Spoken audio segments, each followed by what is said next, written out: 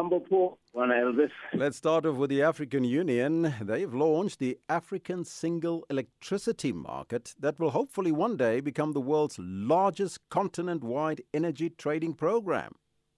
I like this development, although it's just a plan for now, but it's part of the African Continental Power Master Plan. And because Africa has so many abundant alternatives to providing energy, if you are talking about where we are now, I mean, there's no reason why street lights should be powered by Eskom with coal-fired power station. There's so much sun here that our streets at least could be lit, the houses could be lit with solar energy so that the grid can be relieved of the pressure and maybe fund the big industrial projects. But this master plan, and I'm going with it because I believe that African leaders are beginning to see that the good old way or bad old ways of doing business doesn't work. So if we are learning anything from the power outage now is that you cannot just centralize everything. But centralizing is good if you are allowing countries to share energy sources, and trading markets are always able to do that, especially because we have this African Continental Free Trade Area.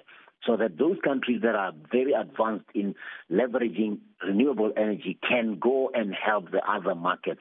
That is the way Africans are going to succeed, by working with one another and trading that which they have in abundance, I must add. We have abundant energy resources here. We just don't have the leadership to capitalize on. And then EcoBank, the leading Pan-African banking group, has been named the best trade finance bank in West Africa at the Globe Trade Reviews. That's the largest bank by footprint, by the way, Elvis.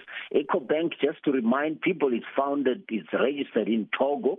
It's formed from ECOWAS. If there's one thing ECOWAS has done very well, is that it led to the creation of a bank that has grown to become the largest across Africa. You will know that Nedbank has a stake in that bank as well.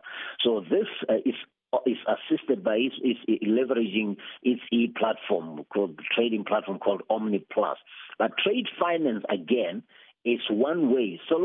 Solomon Dian, who's the head of trade finance in West Africa, saying the reason we could have won this because we focused particularly on what the implications of African Continental Free Trade Area is. Remember, trade finance is about exactly that, Elvis. So they are taking advantage of this intra-Africa trade. And although we talk about it as if it's not happening, you will find that there are those smart people who are looking at what they can do. And EcoBank has been investing a lot in building its infrastructure. So it's very easy to follow up because they already have a presence in many African countries compared to the other African banks. And lastly, the Reserve Bank of Zimbabwe is set to commence the trading of gold coins this month. Yes, well, when your currency collapses as the Zim dollar has done that, and the economy struggling as it is, you need to find something. But remember, there was a time when, Elvis, I don't know if you remember, that when you looked at a bank note in South Africa, it had something on it saying, "I promise to pay the bearer on demand in Pretoria."